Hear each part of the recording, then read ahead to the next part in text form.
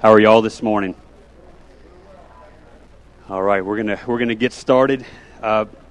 Pastor Peter will be teaching this morning, but I'm going to start us off, and I'm going to tie up a little bit of what we discussed last week, if that's okay with you. Does that work? All right, we feeling okay this morning? There's no notes. This is going to be an off the cuff. There are notes for Pastor Peter, but there's not going to be any notes for my portion this morning. Yeah, well, you told me not to bring any notes. I did bring them, but I'm not going to look at them. That's all right. All right, that's true. That's true. Okay, so last week we finished up our section on the doctrine of the Trinity, working through the person of God. And at the very end of the talk last week, I gave you some insight into an argument might be strong, but a discussion that my wife and I had. And I told her that God in his nature is not merciful. Now, I remember the looks on your faces. Y'all did not like that statement any more than my wife didn't like that statement. And so I told you that she was thinking, who can I text to tell on my heretical husband? So in conversations with a few of you this week, and in conversations with Pastor Peter, I thought it might be helpful to work that thought out a little bit more outside of the 5 minutes that we just dropped on you guys at the end of last week, if that works. Is that okay? Okay. So I still stand behind the statement that God in his nature is not merciful. I understand that this sounds a little funny. Let me work out some of the words that I'm using there and see if it can bring hopefully some clarity. And then after, I'm going to open it up to you guys for any questions on this, because I really want to make sure that this lands. Taking us back a few weeks, one of the last times I spoke, I put on the board that God is both transcendent and personal. Do you remember that? And so this is helpful because it's helpful to think through how to understand the attributes of God. Now, we do start to wander into dangerous territory when we start compartmentalizing God's attributes. And I think recognizing that is good, but then also we have to talk about God's attributes, and so we do our best to be as careful as we can. So in God being transcendent and personal, we said that there are certain attributes insofar as he is transcendent that separates him from the rest of his creation. Do you remember that? And I drew very lightly on the board, it wasn't a dark marker, that God exists, then there's a chasm between God and the rest of his creation. And so God and then human beings over here and animals and rocks. And insofar as God is transcendent, we said that he is infinite, he is eternal, he is immutable, he is omnipotent. These are things that we don't see expressed in human beings, right? The other side of the chart, we said that God is personal. And insofar as God is personal, God is loving, he is relational, he is wise, he is good. And it's this aspect of God that God invites man on this side of the chasm, over and against the rest of creation. So we see in the image of man, in the image of God, the expression in man, that man can also, we see glimpses of goodness and loving and the ability to relate and wisdom, okay? There's another way or aspect to think about the attributes of God. And this is in terms of God's essential attributes and God's relational attributes, okay? The essential attributes of God are those that are true of God prior to creation and irrespective of creation. That in the Trinity, God from eternity past has had these essential attributes. What are these essential attributes? God is omnipotent. He is independent of anything. God is loving within the Trinitarian relationship exists. All of these attributes all of the time. Does that make sense? Then there's another aspect of God's attributes, or the way that he expresses them, and that is relative to creation. There are things that are true of God only after he has created. And to give a human example of this, Pastor Peter, in his nature, is a human being. We feel comfortable with that? Pastor Peter, in his nature, That's right. We're about to bring her into this. Pastor Peter, in his nature, is a human being, but in his nature, he's not a husband. But he is a husband, right? But Pastor Peter could have never been a husband, and he would have always been a human being. Do we see? And so him being a human being is what is essential, what is true of him in his nature. His being a husband is only true of him relative to his relationship with his wife. Does that make sense? We see the same sort of thing in the Godhead. So when I say that mercy, God in his nature is not merciful, what we mean is that this is an expression of the essential nature of God only after he has created. A way to distinguish this, we can ask, could God fail or could God not be holy? No, he's always holy. Could God not be omnipotent? No, he could not be omnipotent. But what about mercy? Does God have to be merciful? Does God have to be patient? Does God have to be long-suffering? I mean, if you think about it in terms of the Trinity, prior to creation, who would God be merciful towards? Does God extend mercy toward the Son? Is the Son long-suffering toward the Spirit? Of course not. These are true of God only after his creation, in his relationship with human beings. So this is what we mean. So where does mercy come from then? Where is mercy grounded? I said last week that mercy is properly grounded in the love of God. God is eternally loving within the Godhead. And his love turned towards sinners is expressed in mercy. But had God never expressed his mercy towards sinners, wouldn't he still always be eternally loving and good by virtue of who he is? We see this in Ephesians chapter 2, and I read this last week, that God being rich in mercy, why? Because of the great love with which he loved us, even being dead in our trespasses, made us alive together with Christ. So because of the eternal love of God, he has freely chosen to express his mercy towards sinners. John 3:16, for God so loved the world, he did what? He gave.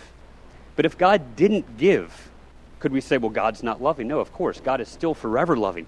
The love of God entails that it allows him to then be giving. But if we remove the giving, God is still loving. So the love of God is essential to who God is. It's true of his nature.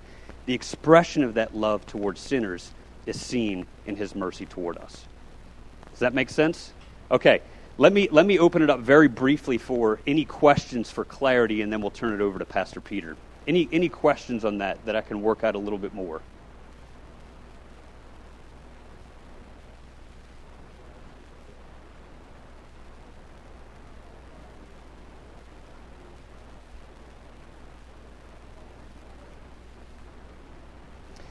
It's a good question. Did y'all hear that? Does it call into question the immutability of God because we've drawn a distinction between how God is prior to his creation and God after his creation? It's a good question. Going back to immutability, the definition of immutability, God in his nature cannot change. God in his being cannot change, essential to who he is. But God can freely choose to express himself toward creatures in any way that he wants to, or not express himself toward creatures, in the essence or nature of who God is remains unchanged. Does that make sense?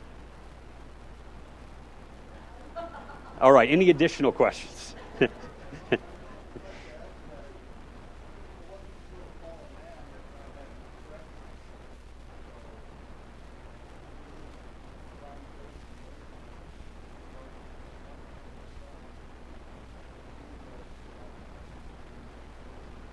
That's right. That's right. Wrath would be another one of these. God is not in his nature wrathful, but once he creates human beings, his holiness and his justice is seen in its expression of wrath towards sinners, in the same way that mercy would be an expression of God's love and probably justice, because his mercy is extended because of what Christ did. Bertus.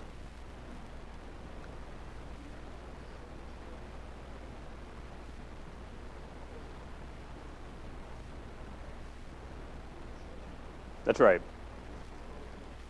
The essence of God is, in this instance, is his love. He is essentially loving.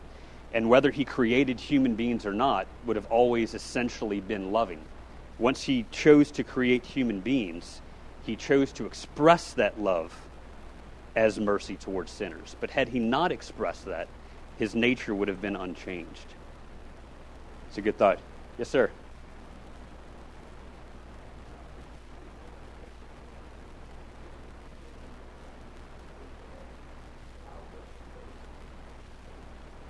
What's that?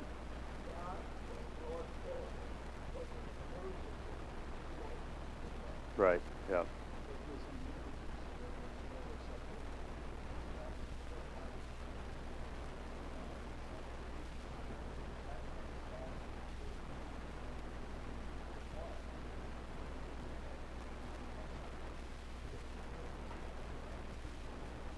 Yeah.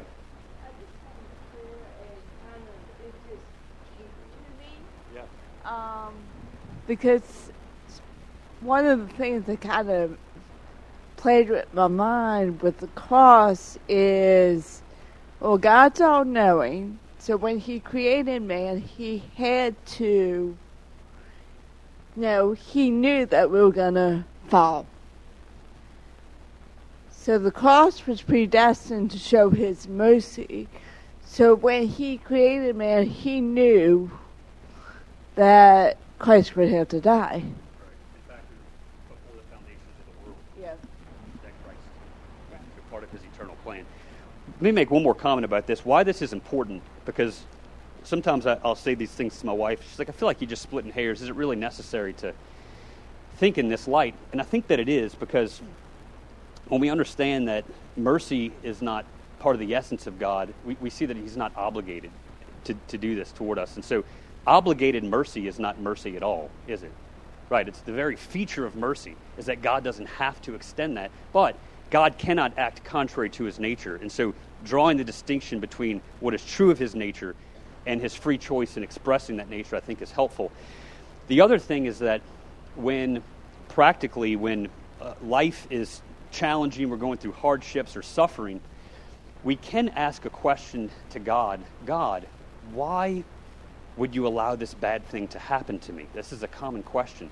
But understanding the nature of mercy makes us adjust our question to say, God, why would you ever even allow any good thing to happen to me when you don't have to? Why would you ever extend mercy towards me, an undeserving sinner? And so when we see that God didn't have to extend mercy, but in love freely chose to extend mercy toward us, it rightly aligns our thinking about who God is and who we are. All right. Well, I'm going to call it right there. Thank you guys so much for letting me work that out a little bit more. I hope that was helpful. Joe, welcome Pastor Peter.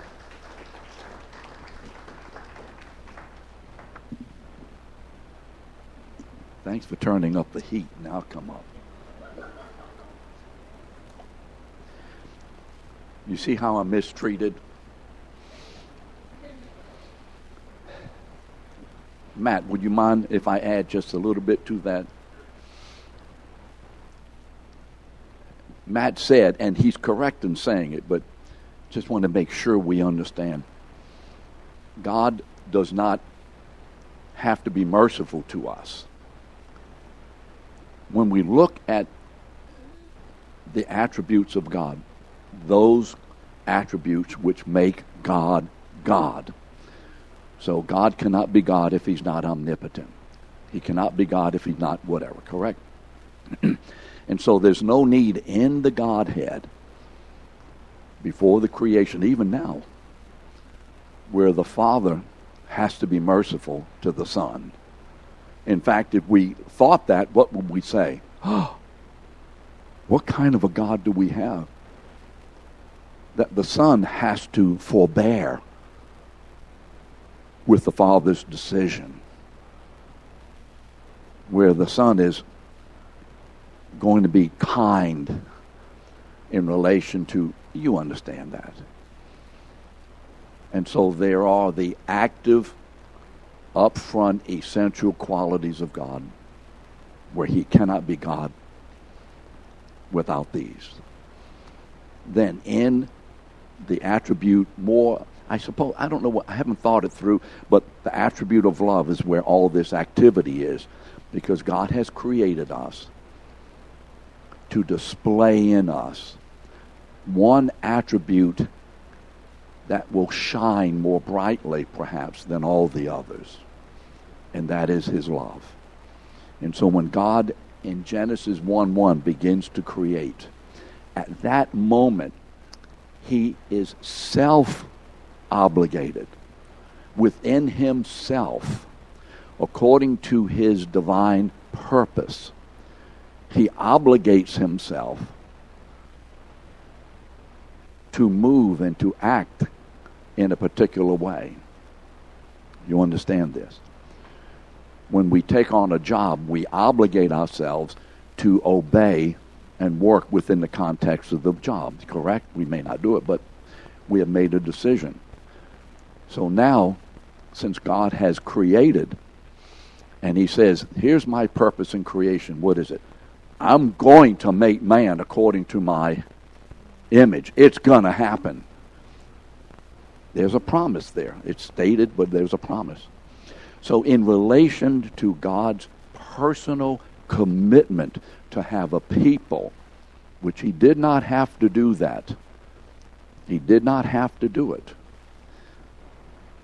But when he does it, in order to be consistent and truthful within himself, after the fall, can God wipe out man and start all over again? Can he do it? Why? He cannot. Why not? Because Josh, what?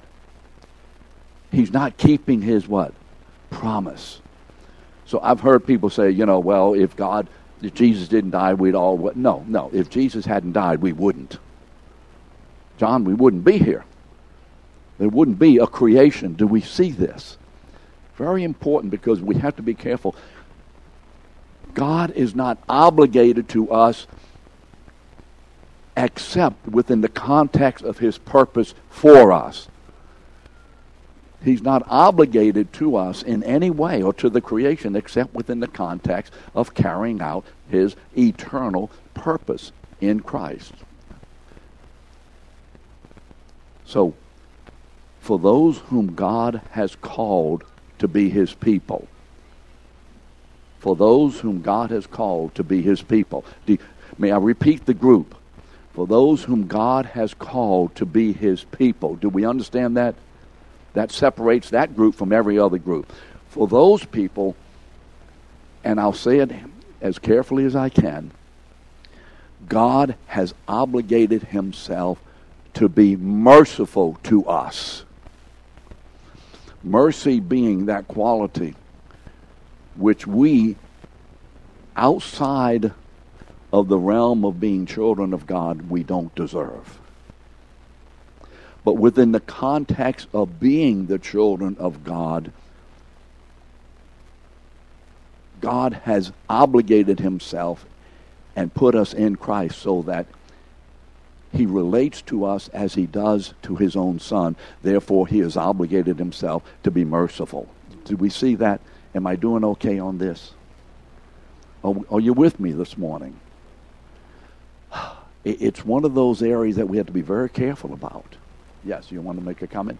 If I could. Go ahead. I was going to say, in Alpha, Frank asked the question, is the cross necessary? Must Jesus die? And I think you're working that exactly out. Relative to his nature, no, this was not necessary. Relative to his commitment from eternity past to save sinners, yes. That's right. But then the other part of it is, here we go, his nature is such that he is going to create. Otherwise, he's not going to create contrary to his nature. So it's a real tricky area. What we're trying to do. You should never have asked your wife this question, brother. Now, don't ever do this again. So, if Mike, everybody knows Michael Moore. If Mike is going to be true to his fatherhood. This Mike, not that Mike. We have a lot of Mikes in here, don't we? If this man, this is his daughter, Esperanza, and you say, come on, tell us the name. Yeah. How do you say it? You don't say Esperanza, you say Anza. Esperanza. If Mike is going to be true to his obligation as a father, then he must be kind to his daughter. Be patient with his daughter. Oh, you're listening. Be whatever within that context. He has to. Does he have to outside of this young lady being his daughter? And does he have to do that to other people?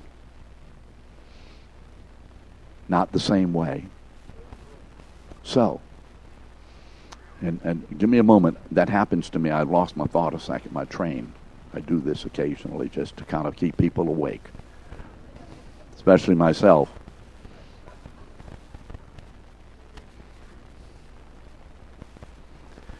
Well, let me go on. So there's a distinction between what God obligates himself to do and what we think he should do.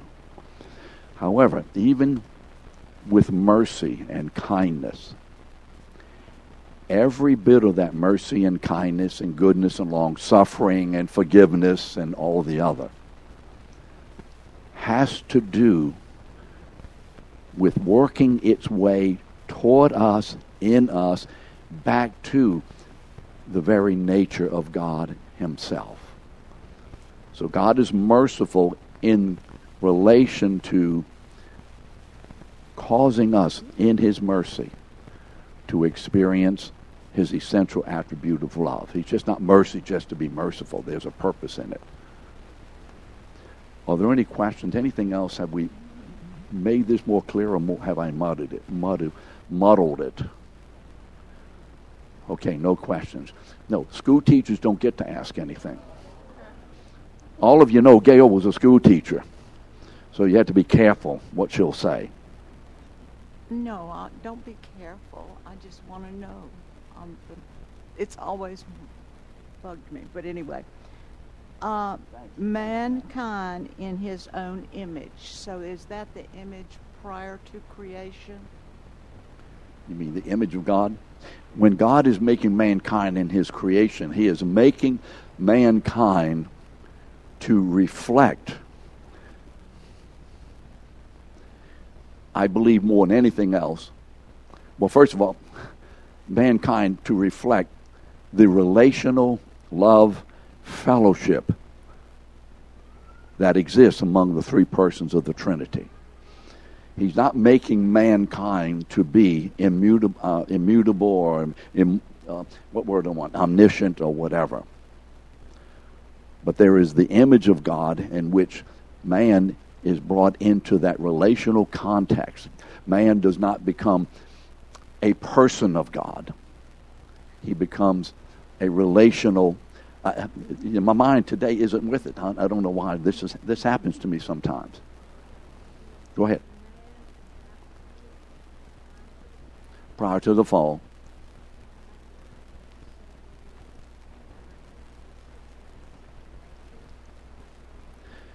All right. No, man, go ahead.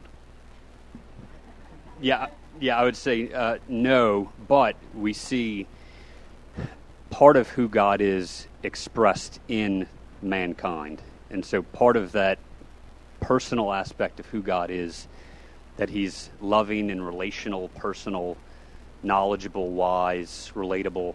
He has endowed human beings with those features as expressions of the personal side of who he is. What you don't see expressed in human beings are those transcendent features, his being independent and immutable and so forth.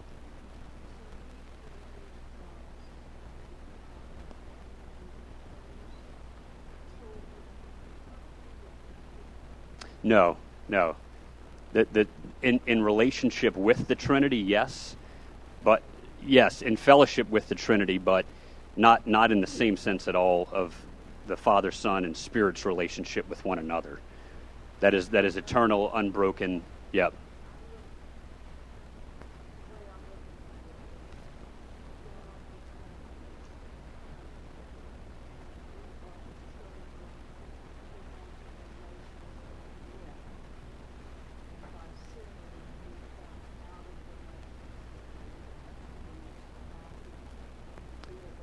Well,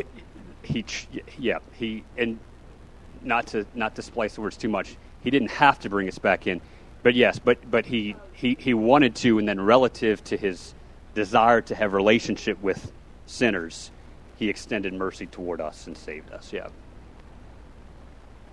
Thank you.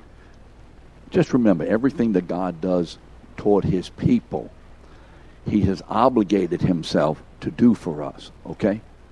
He's obligated himself.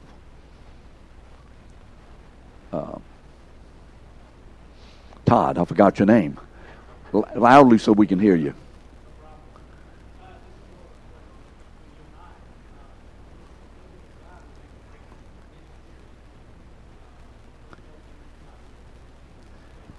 Yeah, we've covered a lot of it, but yes, we have to be really careful when we talk about these issues, because they're still in theological circles. There's always an ongoing discussion about some of the intricacies of these things. Okay. How does the finite grasp it? You're asking me rather than asking your son? This is the daddy, and he's not going to ask his own son. This is another mic. Too many mics around here. Yeah. But if we have a God that we can fully understand, Yeah. would he be that impressive? No, not at all. No, not at all. No, that's a good point, Mike. When we discuss all of this, how can a finite mind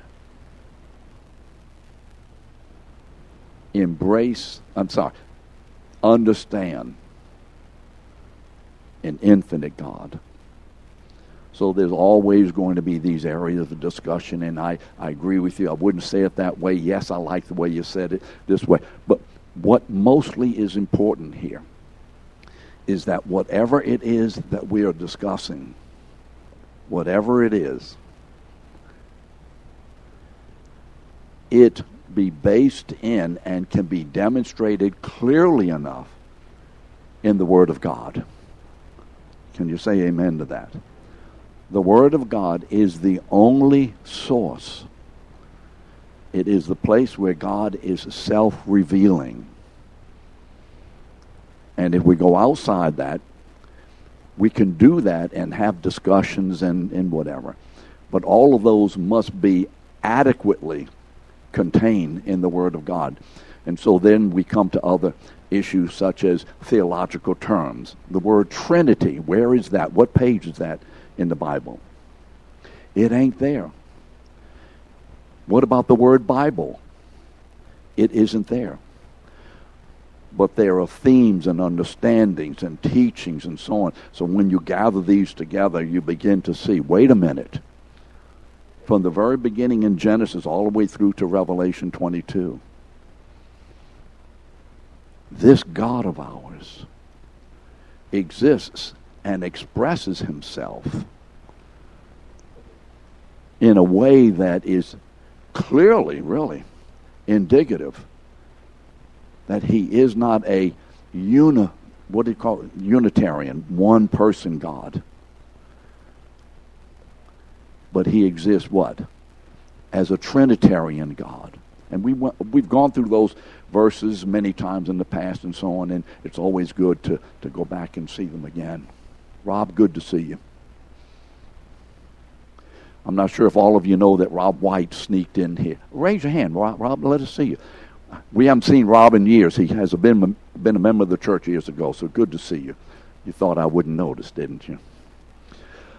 Anything else? Anything else? All right. Okay. Well, what I think I'm going to do in relation to what Matt has done is give every one of you his cell number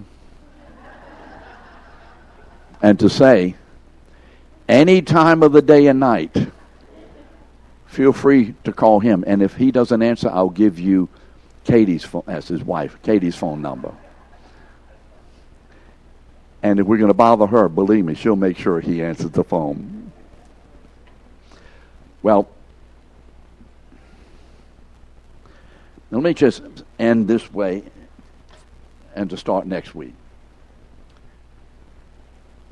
One of the greatest weaknesses, in my opinion, in the church, I don't mean Lakeview Christian Center, although it could be here, and it is here because it's the way we are, but in churches, is not the theology of the Trinity. We're talking about churches that are orthodox. Okay. It's not the theology of the Trinity. It's the expression of the Trinity in the way we teach and preach and speak. And for instance, and I shared this with Gene the other night, it was just something at the moment the Holy Spirit gave me. Now, why did I just do that? Why did I just do what I just did, Ray? That was a Trinitarian statement.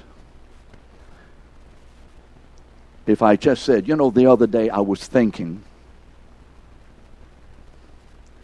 and 1, 2, 3.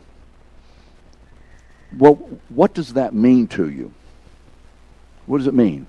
I was thinking about this, or as I was preparing my notes, I put it together this way.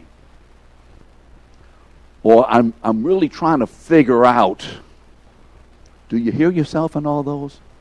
Are you with me? Now, is that wrong? Is there something wrong with it? No. But where did my thinking come from? Where? From God. Do you believe that? Do you believe that? Well, we have a mind and we're supposed to use it. We have a mind into which God speaks. We hear. And from my perspective, Tara, it's my thought. Why? Because it is my thought, Ian. It is my thought. Oh, you got it? Everybody with me? It's my thought. I actually thought of that. But not on my own.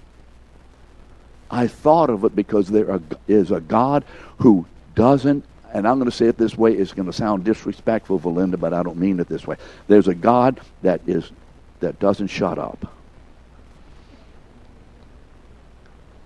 He is constantly chatting, speaking to us into our mind. Do you believe this? Yes. I mean, yes, somebody said, praise God. Say it louder. I didn't hear you. Thank you. Constantly. So I leave the house. And I'm going somewhere, Steve. Obviously, if I leave the house, hopefully I'm going somewhere. And as I'm leaving, the thought comes to me. Now, see if anything like this has happened to you. You forgot whatever. Has anybody ever had that come to them? Anybody? Go ahead. Anybody. You forgot something. Okay. Now, Joe, who has told you that?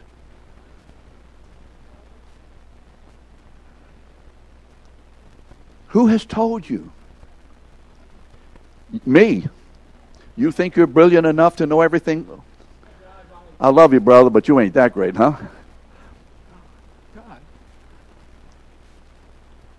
You're doing something, and all of a sudden, you get a thought about the something you're doing. Anybody? Is this us? Who is this? Who is it? It's God. It's the Holy Spirit.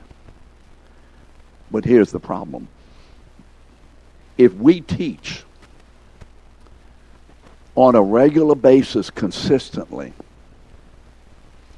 and not reference the source of my thoughts, of the content of the sermon or teaching, or etc., you get it? This is spiritual plagiarism. I used that term the other day. I had never used that term before. Brian, it was brand new for me. And Gene said, "Oh, that's great." And I realized, I just thought of that. Greg, I just thought of it. Do you see? Wow. And so when I do that, who's getting the glory for that? I am. I just thought of it. Now, that doesn't mean everything in life you understand. But there has to be a basic, explicit expression of the Holy Spirit, or the Son, or the Father, or we are spiritual plagiarists. You know what a plagiarist is? One who copies from something and repeat, okay. One of the biggest weaknesses in the church is that we functionally, not theologically, functionally, in the way we speak, the way we think, the way we write, the way we communicate, etc., etc. And think about yourself. Think about teachings and preachings that you hear all the time. How much of it acknowledges the Holy Spirit? How much do you do that?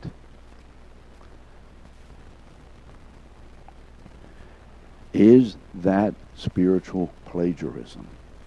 Is it? Yes. So we need to come to a place where we begin to functionally express, functionally understand that everything God does. Is it okay if I repeat that word? What? Everything that God does. All three persons of God are involved.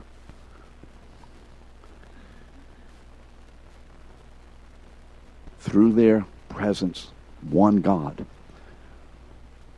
but differently. Right? We'll see that.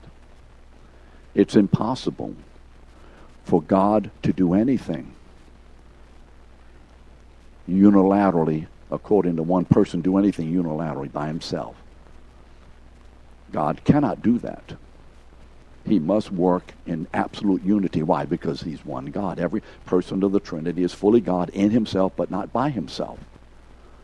So you see, if the Son of God is totally God by himself, he can act without the Father and the Son. Right, Mike? He doesn't need them. But that's impossible.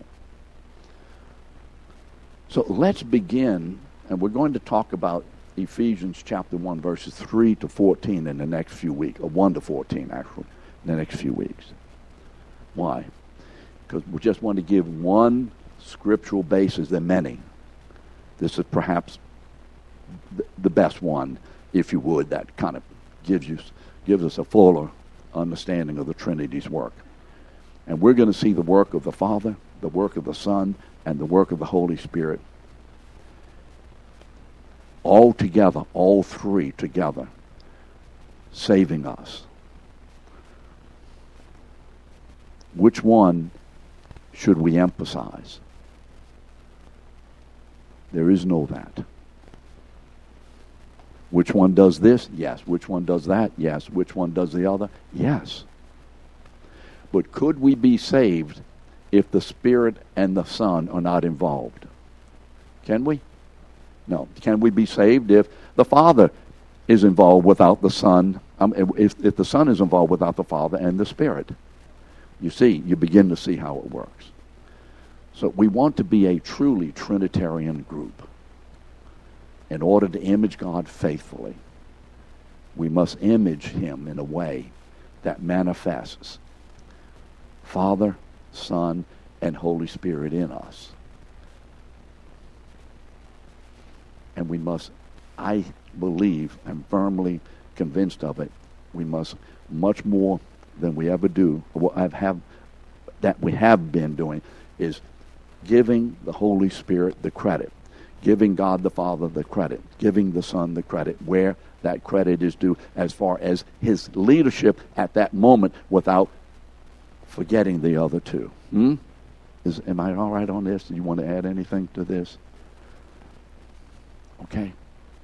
Now, I know that many of you may not be here next week because you're out of town. But if you're in town, please come back. And I want to say this at the end.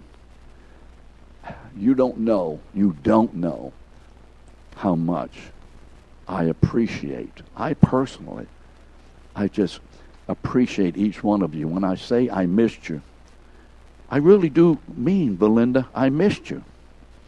Even you I miss. You know? I do miss you. I just feel you're my family. I'm an old grandpa and here's all my kids. I really do miss you.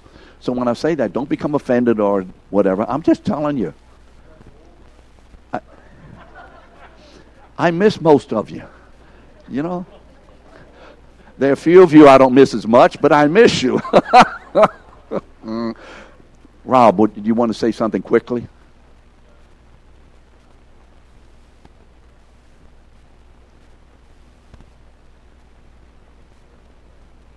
Can't hear you.